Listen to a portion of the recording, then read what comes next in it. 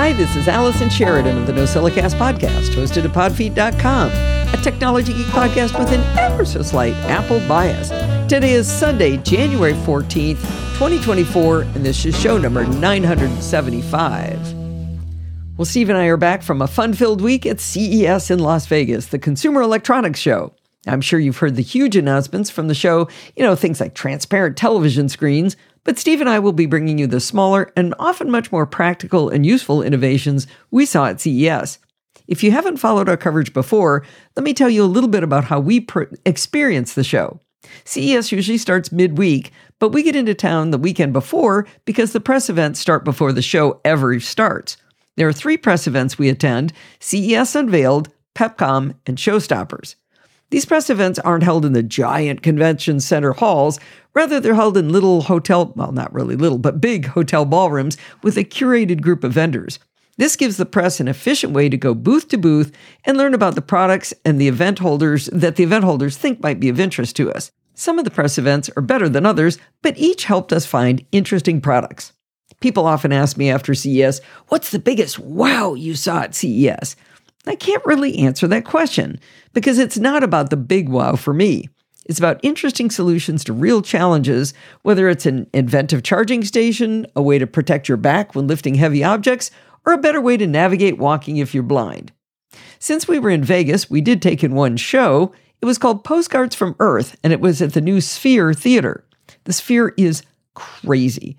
The entire outside is a 366-foot tall spherical dome that's also a display on the outside. Throughout the day and night, it displays all kinds of imagery, which is really quite distracting when you're driving by it. I got a shot of it when it was a giant furry, pink, playful-looking monster that I put in the show notes. The theater itself is incredible. Think IMAX, but on steroids.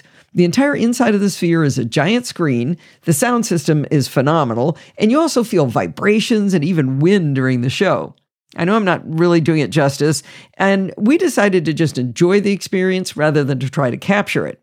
I put a link in the show notes to a video explaining all about the engineering behind the Sphere. It's called The Insane Engineering Behind MSG Sphere Las Vegas. I really recommend going and looking at that. That's what got us excited about going to see it. Now, from a social aspect, CES is a real joy. You've heard Sandy Foster on the podcast many times, and the live show audience knows her as my wing woman. What you may not know is that the reason my blog posts are mostly typo-free, thanks Sandy, as she's the one who proofreads every single one of them. Sandy happens to live in the Las Vegas area, so every year that we attend CES, we manage to work out a way to have breakfast with her. After breakfast this year, a fun coincidence happened. Our daughter Lindsay and her husband Nolan just happened to be staying at the same hotel as us, so they came to breakfast just to meet Sandy, which was super fun. They all know each other from the live chat room, so it was really fun for them to get to meet in real life. We ended up going back to Sandy's house to see her crazy cool sewing machine that she uses for her amazing quilts, and she even did some instruction for us on how she makes some of the quilts, which was really cool. We also got to play with her lovely dog, Shoo Shoo. I often talk about what I didn't realize I would gain in my life when I picked up a microphone nearly 19 years ago, and our close friendship with Sandy is a perfect example of the kind of things that have happened to us over these years. The other fun thing from a social aspect is that we get to meet up with other fellow Apple podcasters. This year, we hung out with Dave Hamilton and Pete Harmon of the Mac Geek Gab, as well as Chuck Joyner and Norbert Frasa of Mac Voices. Norbert runs the cameras, while Chuck is the on-air talent. It was great fun to meet for breakfast each day, then go our separate ways during the day, and come back with tales of adventure for the evening sessions. We even one night got to have dinner with Victor Cajiao. If you've been an Apple podcast listener for a long time, you'll remember he used to host the Typical Mac User podcast. And it was so great to see him after so many years. We also got to hang out with Tom Merritt of the Daily Tech News Show. Tom interviewed me after the CES Unveiled event, which you'll hear about in this show, and that was really fun. Another night after a press event, Tom, Chuck, Norbert, and Steve and I hung out in a bar and spoke philosophically on subjects of great import. Another great personal and professional connection that we enjoy at CES is with Steve Ewell, Executive Director of the CTA Foundation. The CTA Foundation is affiliated with the Consumer Technology Association, the folks who run CES. The CTA Foundation has grants that strategically improve the lives of seniors and people with disabilities. You may actually remember hearing Steve on Chit Chat Across the Pond back in 2017 when he told us all about the CTA Foundation. You can look that up on episode number 479, and of course there's a link in the show notes. This year, when we connected with Steve before the show, he invited us to go on a tour with a few other folks where he would highlight some of the more interesting tech in the disability space. The CTA Foundation held a contest, and the top 5 of the submissions were given a free booth at CES, and those are the companies we learned about on the tour. Steve and I circled back and did in-depth interviews with 2 of those companies, Glidance and VisionAid. I'll leave you with that teaser for a future episode when you'll get to hear those interviews. Now, Steve and I actually did go to the real show floor, and while it's pretty cool to see the crazy big booths with amazing new TV technology and crazy concept cars like the Honda Saloon and the Space Hub, I still like the smaller press events better. Speaking of Honda, I have to say I'm disappointed in their utter lack of progress in coming out with an electric vehicle. I bought my first Honda in 1978, and we stayed exclusively in the Honda Motor Company family of cars until we sold our last Acura to buy our Teslas.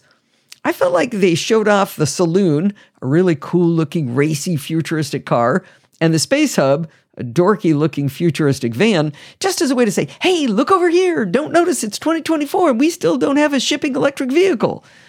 They're still promising the Honda Prologue SUV, but it says early 2024 on their website, so it's still a dream. They even made a big deal at the show that they changed the H of the Honda logo. Wow, that's exciting. All right, enough ranting about Honda. Well, the convention was in the North, West, and Central halls of the Las Vegas Convention Center, as well as the Venetian Convention Center. Believe it or not, we went through all of those halls. One of the weird things about the booths at the convention halls is that nearly every booth was filled with people who were not authorized to be on camera with the media. It's kind of baffling, really. In an interview you'll hear in this week's show, you'll hear me talking about the cars from a Vietnamese car company called Vinvast. I'll tell you about 2 of their shipping vehicles, then one coming early this year, and I'll finish with a concept truck from Vinvast. But what you won't hear is anyone from Vinvast talking. They agreed to let me talk to them and get a bunch of details like range and price and probable delivery times, and then I had to remember those stats and regurgitate them all alone on the mic. You know I script my show, and there's a reason for that. It's because I find it difficult to keep a lot of details like that in my head. At one point, Steve had recorded me talking about one of the cars, and the woman feeding me the info told me to do it again because I'd made too many mistakes. Can you imagine the gall? Well, I did do it again because it was a bit clumsy, but afterward, she tried to get me to do it a third time. She had some suggestions on ways to make it sound better from a marketing perspective. I looked at her and I said, "Oh, sweetie, I don't work for you, and I'm not in marketing." She backed off after that. Now, while it took us nearly an hour to find the 2 folks who were allowed to at least feed me information and do the video and audio for the show, what happened after that I was done recording was even more interesting. I was approached by a gentleman from Vin Group, the parent company of Vinvast. He asked me if it would be okay if he could interview me. I couldn't think why he'd want to do that, but I agreed. It turned out he wanted to get my viewpoint on how a Vietnamese company could better penetrate the U.S. market. He asked questions about what the most important things were to U.S. customers, and he questioned me on the priority of those different features of the car. He also asked about pricing, and I explained that they'll have an uphill battle because their cars won't be eligible for any of the federal tax credit incentives that U.S. car manufacturers enjoy. Right now, you can get up to $7,500 off an electric vehicle if enough of the car's parts, its materials, and battery are from the U.S. If not enough of that is from the U.S., and there's math about how to know what enough is, the credit drops to $3,750 or maybe even $0. Like I said, the math is really pretty hard to follow. For example, the cars made by Tesla have enough different components and material technology that only the performance level Model Y and Model 3 are eligible for the $7,500 credit, and the 2 lower models only get the $3,750 credit. Like I said, it's pretty weird stuff. In any case, it was pretty fun to have my brain picked by the gentleman from the Vin Group, and I told him I'd connect him with Bodie Grimm of the Kilowatt Podcast because he'd probably have a lot more insight than I do on the subject. Overall, the show was exciting, fun, and exhausting. We even got to be driven in the Tesla, I don't know what, it's the Boring Company. They have this hole that they've dug between the different convention center halls, and we got to just jump in a Tesla and be transported from one of these halls to the other. They're huge, so being driven was pretty cool. We learned a lot, we made some good contacts, and we had a great deal of fun with our friends. Most importantly, we got 34 interviews, and we'll be playing these over the coming months, and we think that's going to bring you a lot of cool things to learn about. CES Unveiled is like a mini CES, right? It's like where they take a bunch of the vendors from the big show floor that no one could possibly walk in a day, and they give us a chance to maybe possibly walk them. You've just been walking. How tired are you? Well, I'm tired already because I'm easily tired. It's odd how many of the booths here have people with absolutely nothing explaining what they're standing there about to tell you about. Right, because they want to tell you. Well, but it's like they didn't even bring a sign with the name of their. Maybe that's the name. Maybe it got caught in the Gulf. Yeah, that's probably it. There was the storms; they couldn't bring their stuff. Yeah, but I would say 2/3 of the companies, I can't even figure out why I would walk up and talk to them. All right. I noticed a lot of haptic hand things, a lot of headsets, a lot of health tech. What did you notice? So I did notice a lot of people talking about things like there was an Android Wear watch that was all about mental health. Which was, that one was a little bit weird, but I got kind of a smattering. I like to go into the weird booths. Can I do a snap decision on each one? So there's a company called WISP, WHISPP. It's for people who have voice loss. So maybe they've got throat cancer, and they can whisper into this app, and it comes out sounding like a real voice. And it can be your real voice if you have your real voice already recorded. Right. So that was fun. Let's see. There was a company called Slim Design, which makes a body cam. They make components for police departments for body cams, but they wanted to make their own inexpensive little wearable body cam. This thing's $69. It's a little tiny camera, and it uses the power of your phone mostly. So it's just a Bluetooth. As the process. Right. So it can be really tiny and really cheap and has some proprietary way of talking to the phone. That was kind of interesting. Kahe was interesting, Kahe. This was the first electric propeller and motor for a motorboat. So you could hook it up to a motorboat, and it would go about an hour on like maybe a 4 or 5 person boat, but it can also be converted into a snorkeling device. So it's got handles on it, and you could just go snorkeling. So you could ride the motor? You can ride the motor for like 3 hours. It was really cool. I told them to send me one, and they're like, we should talk. Okay. I was just messing with them, but they said yes. How about an electric ski? These people from, what's the company's name? Where is it? Squeal, SKWHEEL. They've got skis, but it's actually like kind of like rollerblades. But it's got 2 wheels in front and back, and you're standing on the battery itself, and the battery packs just pop out. And then you've got a little hand control that you set the speed, and you can go 50 miles an hour. Now, this guy had a thick accent, a French accent, and I said, 50 miles per hour. He said, yes. And that's wrong. I should never be allowed to do that. But then you can go on sand with him. But he was talking about like being able to swish and, go back and forth with your knees and really do the angles and everything, make it feel like skiing. Wow. So that is like those old hoverboards, but on skis. I guess so. Yeah. But your center of gravity's below the wheels, so it's not like being up on a rollerblade. How about Y-brush? This was fun. We spend too much time brushing our teeth already. We don't have the 2 minutes that it takes. This brushes your teeth in 20 seconds, 40 seconds. 20 seconds, 10 seconds on one side, 10 seconds on the other. It's a little Y thing you stick in your mouth and you chew down on it, and then you flip it upside down and it does the other side. That 30,000 little microfibers, something like that. You can buy this today on Amazon. That's a Y brush. So instead of moving around, it makes it efficient by just brushing. You just chew. You just go like that. Yeah. I don't have that kind of time, Tom. I don't have 2 minutes. Got to speed that up. AIWear, AIRIWEAR. It is a personal air purifier. Puts out 7 liters per minute, I think it was, of purified air through UV protected air. Is it a mask though, or just it's around your neck? Okay. So it's 2 little things. It was not bad. It was not very heavy. I was pretty surprised. And let's see, what was the last one? Oh, the last one. Here we go to come in the last 20 seconds. Exo Brew. This is a home brewing kit. And it's a pretty big unit. Think a Keurig that's way too big for your counter.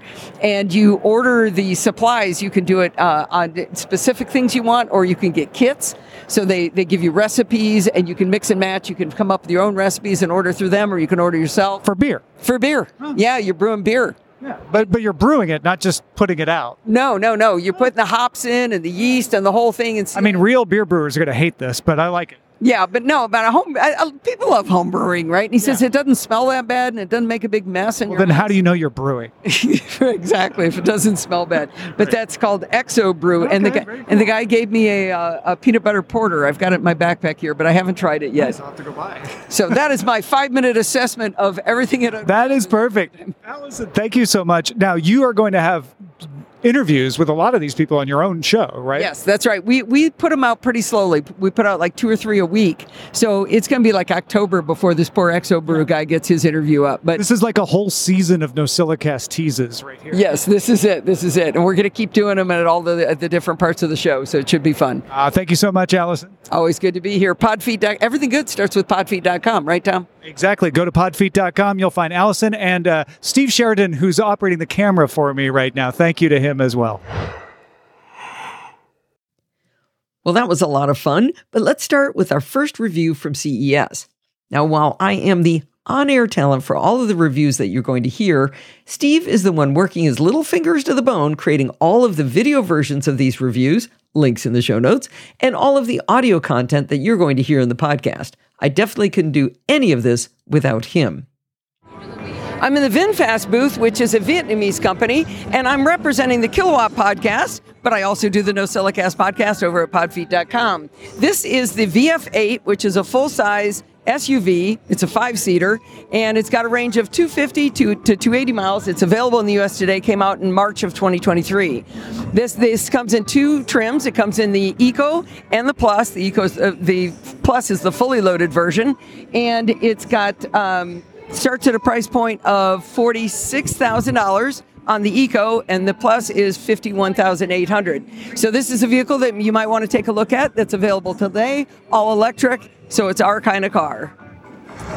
Now, if you'd like a bigger SUV, this is the 7-seater VF9. This is going to be coming to the United States in the first quarter of 2024, so just around the corner.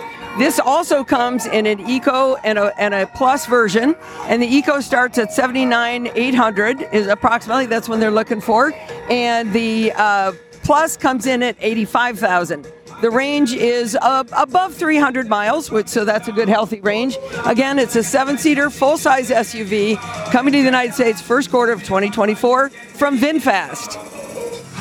I'm sitting inside the VF9 right now, but the display and the controls that you see here are the same in the VF8 as well. It has lane assist and speed control, as you can see on this display right here, and you get to it with this little button I'm pointing at right there. But I can also go into drive mode and show you that it's got driving styles of Eco, Normal, and Sport mode. It's got that awful creep mode that I don't know why anybody wants to turn on, but if you're used to a gas vehicle, maybe you'd like it. And we also have an option of low or high regenerative braking. Like I said, this is available on both of the models that we've looked at today, and this is a giant, beautiful screen. I'm really, really happy with how this looks. So if you're looking for full self-driving, it's not here yet. This does work, the driving modes. Lane assist works on the freeway only. It won't change lanes for you and it won't navigate, but it will keep you safely in the lane and keep you from hitting the car in front of you. In theory, we all hope that works. Thank you very much for the rest of the VF9. All right, now if we want to look to the future for VinFast, we have the VF3 behind me, and this is a very small, compact, 4-seater vehicle that's targeted for 2025. They're looking to bring this in at around $20,000 US. If they can hit that price point, that is an incredible price. And it's going to be just a small commuter car. So it's 125 miles that you could go on for, like I said, for just the commuter vehicle. Again, we're looking at 2025 for the VF3. Now, it wouldn't be CES if it wasn't a chance to look at a purely concept car. This is the VinFast WILD, the Wild, which is a big truck with, it's 4-seater, and I've got displays all over the place. Got a beautiful display in front for me, but there's displays in the back seats, and we've got a full glass roof going up over here. And this is, like I said, it's a concept car. Maybe we're looking at 2025 to see the Vinvast Wild come to fruition. Our hero of the week is the lovely Linda Goucher. Not only has she been a patron of the Podfeed podcast for 6.5 years, but she recently increased her pledge per show. Now, you may have heard Linda on Bart Bouchat's Let's Talk Apple show when he goes over quarterly numbers for Apple. She's insightful on that topic, and I have a lot of admiration for her knowledge. As I told her in my email, thank you, that I wrote, I'm flattered that she listens to the show at all and that she contributes financially. If you'd like to be lovely like Linda, please go to podfeed.com/Patreon and pledge your support. Let's take a little bit of a break from the CES interviews, and I'm going to give you an actual review of my own. In my work creating screencasts for Screencasts Online, if I'm demonstrating an app on iOS or iPadOS, I have to have a way to record the screen of the iPhone or iPad. We use ScreenFlow to record the Mac screen, and in more recent versions, it's been possible to record the iOS device as well. However, we ran into quality problems with this method. My fellow screencasters and I started to use QuickTime instead to record the iOS screen, but that comes with its own host of problems. In QuickTime, if the moon is full and Jupiter's aligned with Mars, one of the options for what to record with new movie recording will be the iPhone itself. It worked maybe 80% of the time, but then other times the iPhone simply wouldn't show up in the list at all. I tested it in preparation for this article, and now it seems to only want to record what the iPhone's camera can see, not the iPhone screen itself. Continuity camera is an awesome feature in macOS, but unless there's a workaround of which I'm not aware, I don't think we can record the screen with QuickTime any longer. More recently, we've started to use the iPhone's built-in screen recording functionality. This works reliably, but it's still not ideal. The recordings get stored in your Photos library, and then they have to be moved to the Mac and deleted from Photos. All of these solutions come with one more problem. The recordings are of just the screen. They don't have a bezel on them, so they don't convey very well that the recording is an iPhone or an iPad. It's just a simple rectangle. The editors at Screencasts Online have to painstakingly add a static layer of a bezel and layer the video of the phone over this. This introduces even more problems because the recording of the screen is a rectangle while the visible area on the bezel has rounded corners. It's a hot mess. Well, this is the problem to be solved for me, but the solution I've come up with might be of value to you even if you never need to do screen recordings of iOS devices. I know a lot of NosillaCastaways do presentations to their Apple user groups demonstrating how to do things in iOS. Maybe you have friends or family that you help remotely and you'd like to be able to show them how to do things on their devices. All of these situations are crying out for an easier and prettier way to share iPhone and iPad screens onto a Mac. If you use Zoom to share your screen to others, you can share your iPhone screen too, but like all of these other solutions I've described, that's fiddly too. 3 months ago, a terrific new app hit the market called Bezel from getbezel.app. It's a Dutch company called Nonstrict, and it might be the answer to all of these problems, and it might solve problems I haven't even described yet. Bezel is a one-time cost of $29 US for one Mac license. I wish I could use it on more than one Mac at a time, but you can at least deactivate on one and activate on another if you need to move it back and forth. Now, there's a little bit of a catch to the one-time cost with Bezel. While it's true you can use it forever for $29, you're only guaranteed updates for 1 year. It'll be interesting to see what happens in a year since it's such a new product. I think possibly the developers are just kind of hedging their bets right now. We'll see. Bezel has a free trial, which is fully functional, but puts a watermark over the area where the dynamic island or notch would be on your iPhone, and it says getbezel.app. They also have a 30-day money-back guarantee, so it's pretty much worth trying out. Let's walk through the initial setup first, which you have to only do once. When you launch Bezel for the first time, you'll see a screen that invites you to get started doing plug-and-play iPhone mirroring. Now, the one mistake I made when I did this was I didn't check for accessibility as I ran through this process, and you only go through this process once, so I wasn't able to find out whether this app was accessible.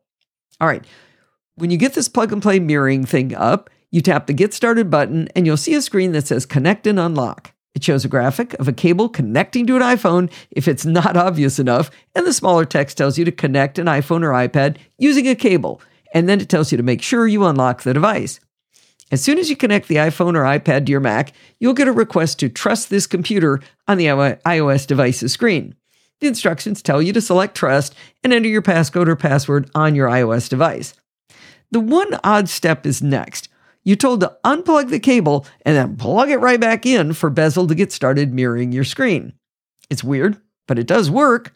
And finally, you should see a pop-up on macOS telling you that Bezel would like to have camera permission so that it can capture the screen of the iOS device. This is a very reasonable request, and I said yes. Now, Bezel will show you your iPhone or iPad on your Mac screen, complete with the exact bezel of the physical device you plugged in. The Bezel developers must be able to sense from the device exactly which model you have, so it even knows whether you've got blue or black or white or natural titanium on your iPhone 15 Pro, for example. According to the webpage, they have the bezels for every single iPhone, iPad, and even iPod Touch that has ever been made. Though I do enjoy being thorough, I did not test this claim.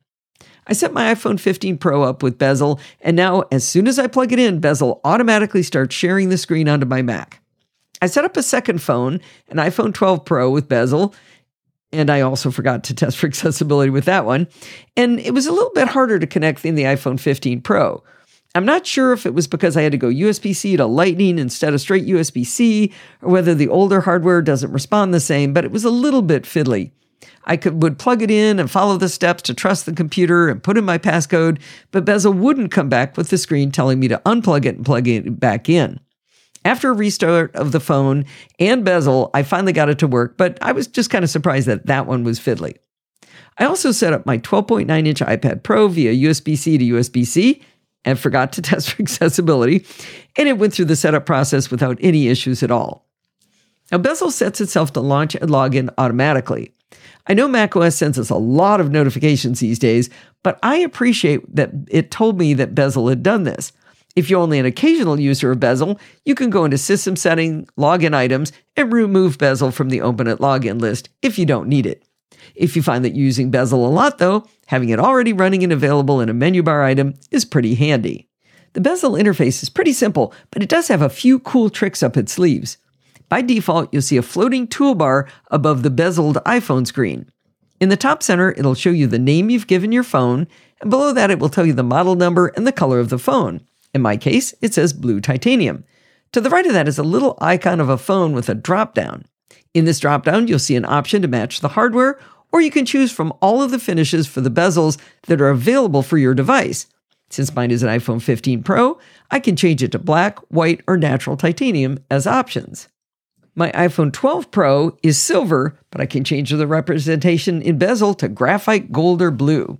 This isn't a killer feature, but it's fun to play with, and it might be helpful to change the color depending on the color or pattern of your wallpaper so that the iPhone bezel clearly stands out. The next option in the toolbar really surprised me. It's a speaker icon that you can mute. Finding this icon is what made me realize that Bezel will pass through audio from your device to your Mac speakers. Now, how cool is that? I played an episode of the Daily Tech News Show from Downcast on my iPad with it hooked up via Bezel to my Mac, and Tom Merritt's dulcet tones came booming out of my computer speakers hooked up to my Mac. Now, the final icon in the toolbar is a pin. I really like apps that allow me to pin a window to the screen, which not only locks it in place, but also makes the window stay on top so no other windows can obscure it. If you move the bezel window to the top of your screen, the toolbar automatically jumps to the bottom of the bezel window, so there's room for it. I thought that was pretty slick.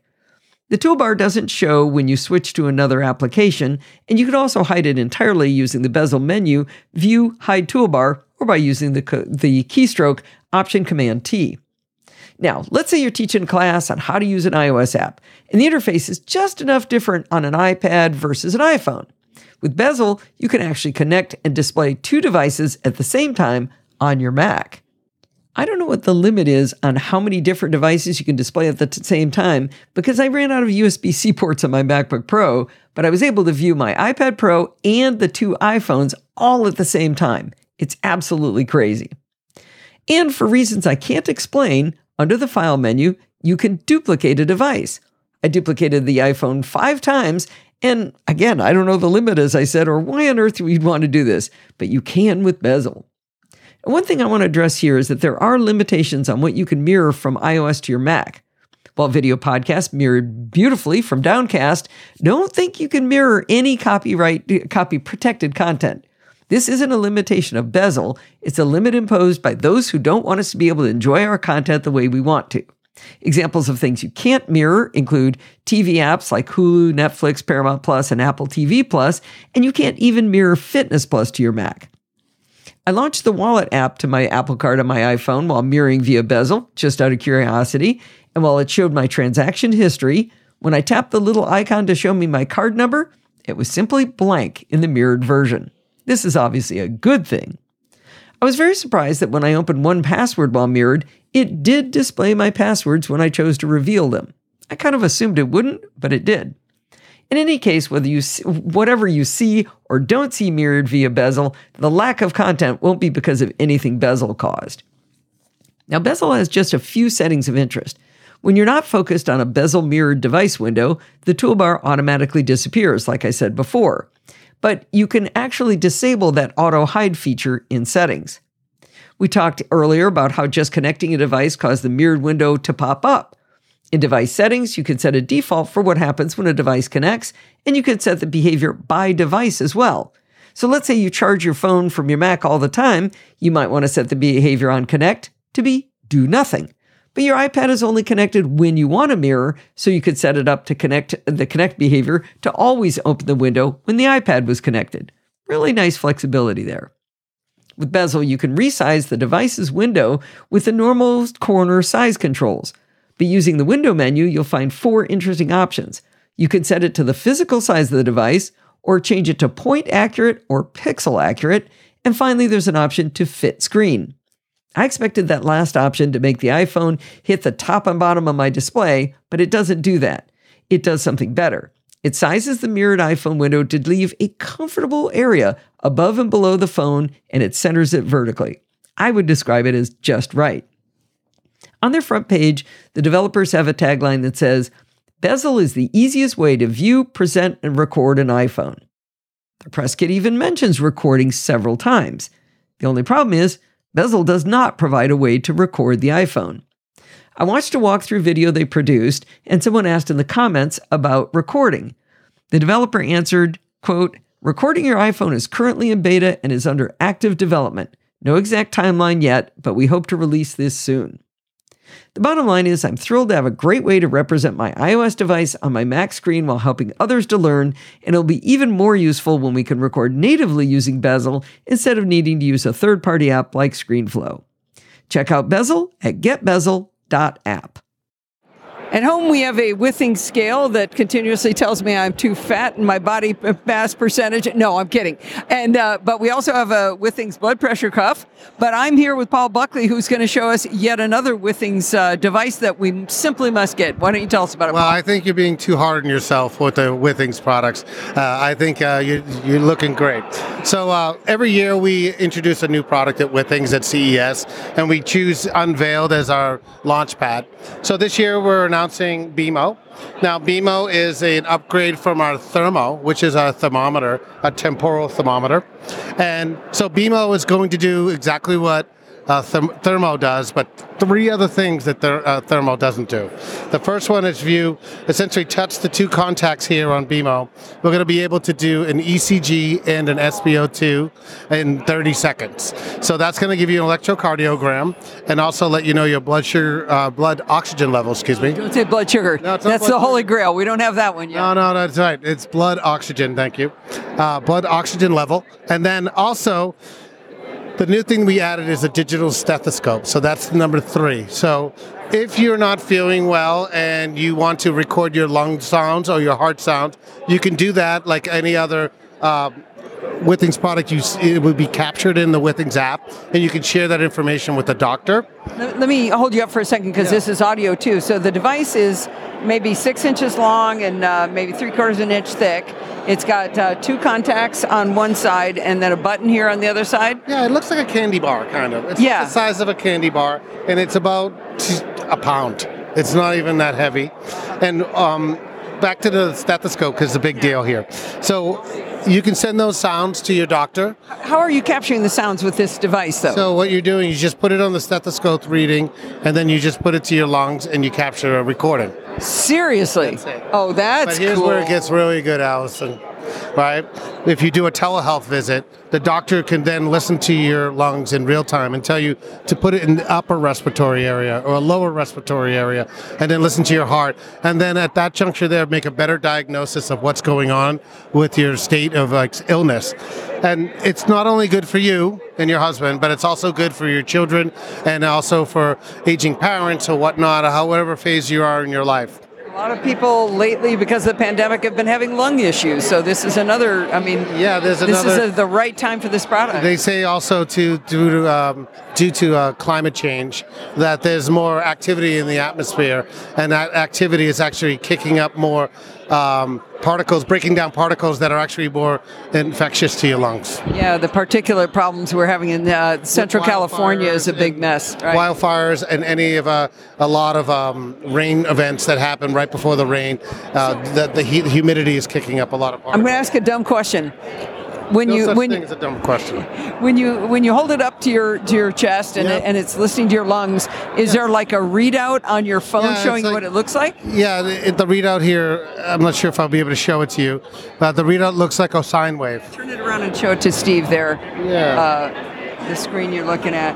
So it's got different modes he's popping through. He was on stethoscope. That's the readout. It will be right there. So let's see. Oh, okay. So it's a sine wave. Yeah. Okay.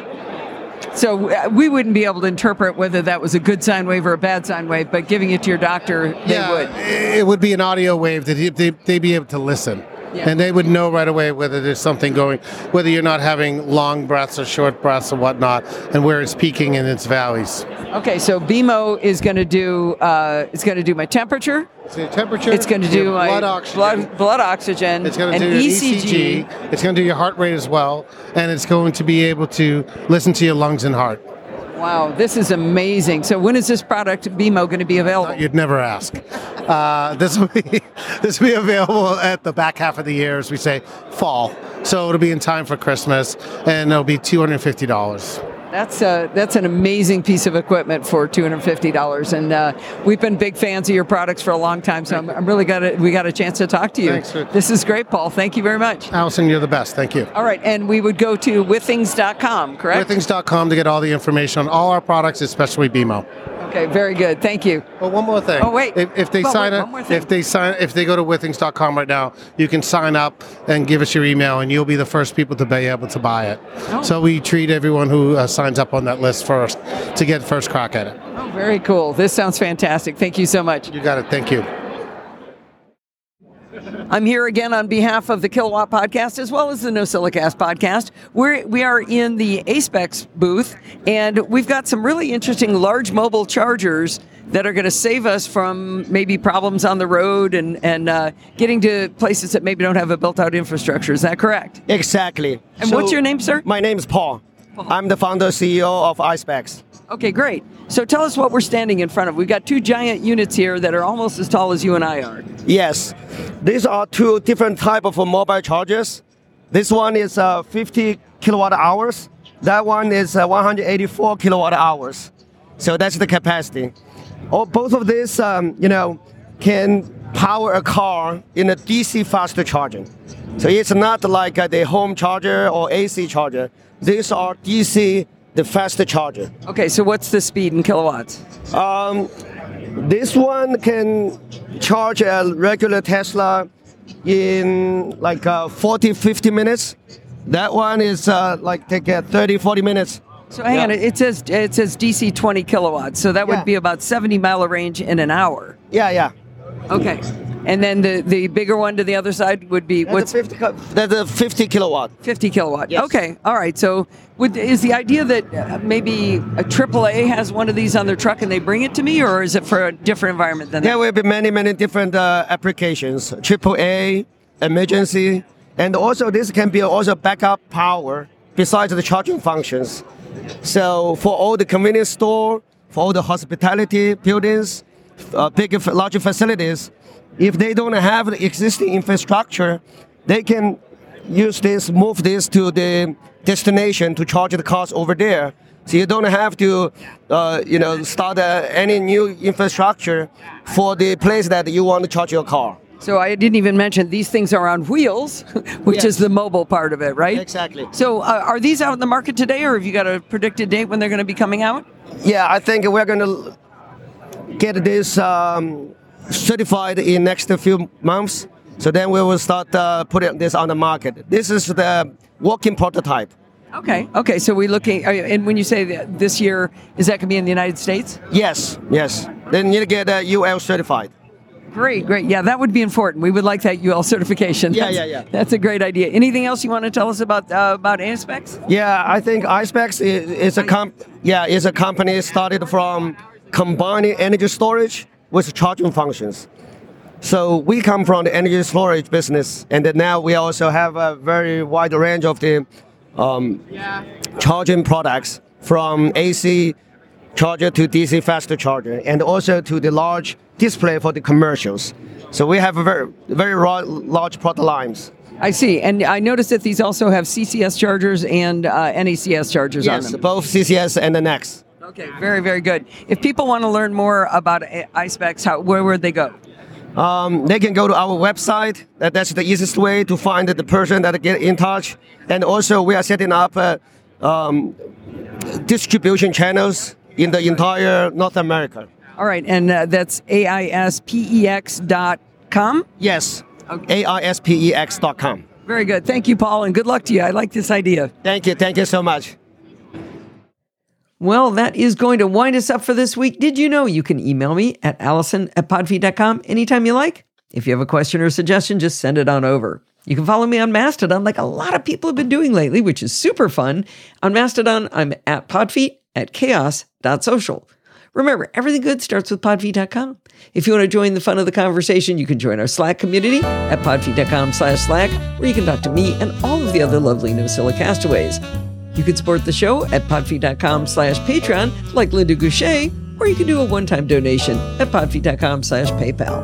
And if you want to join in the fun of the live show, head on over to podfeet.com/live on Sunday nights at 5 p.m. Pacific time and join the friendly and enthusiastic Nosilla castaways. Thanks for listening and stay subscribed.